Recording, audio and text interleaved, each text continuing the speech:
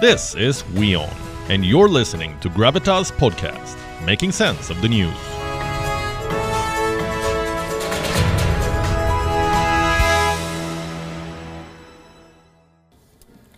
Speaking of fraud, here's a story on Made in China.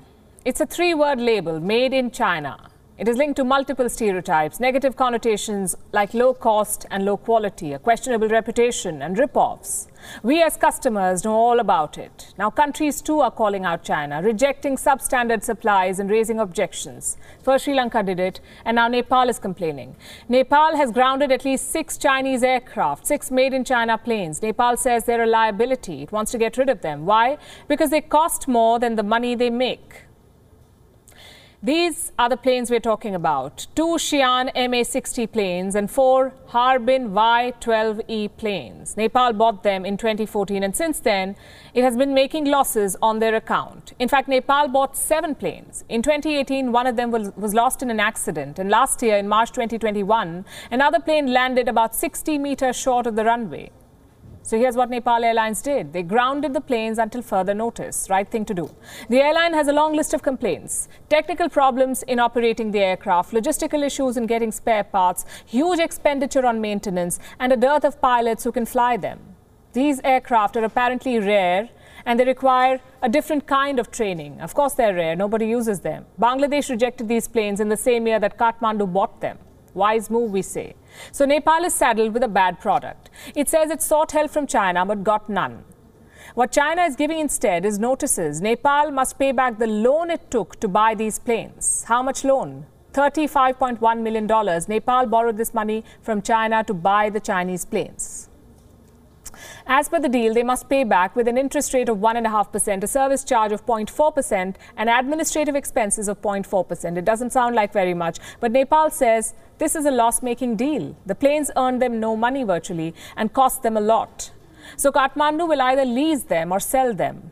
Difficult propositions both. You see, the Chinese planes have no takers. We spoke to former Civil Aviation Minister of Nepal. He said that this fiasco should be a lesson for the country, a lesson to not strike deals without properly checking what they're buying. Listen to this. There is one lesson to Nepal. If we go any kind of procurement in any sector, so before entering the process, we should have a very concrete business plan.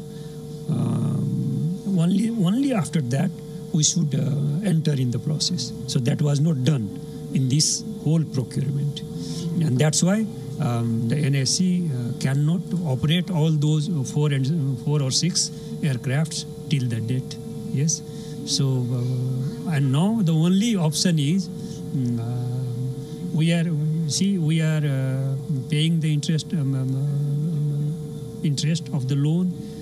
Principal amount is there. There is no income. We are not in operation, so the income is not coming. Yeah. So from every aspect, we are in loss. Nepal is learning its lesson the hard way. Pakistan isn't learning, despite suffering. Around 5 years back, Pakistan bought Chinese air defense systems, the LY-80. They were deployed at least 9 locations along the India-Pakistan border. Last year, reports said these defense systems were not working. They stopped working. Not 1 or 2, but all of them. Chinese engineers had to visit all 9 locations to fix them. Then we have Sri Lanka. In November last year, it banned the use of chemical fertilizers, so it went to China asking for organic fertilizers. China sent a 20,000 metric ton consignment, a consignment that was contaminated with bacteria. When Colombo complained, Beijing blacklisted their top bank. What do these countries have in common? Nepal, Pakistan and Sri Lanka. They're all suffering because of Chinese debt and substandard Chinese imports too.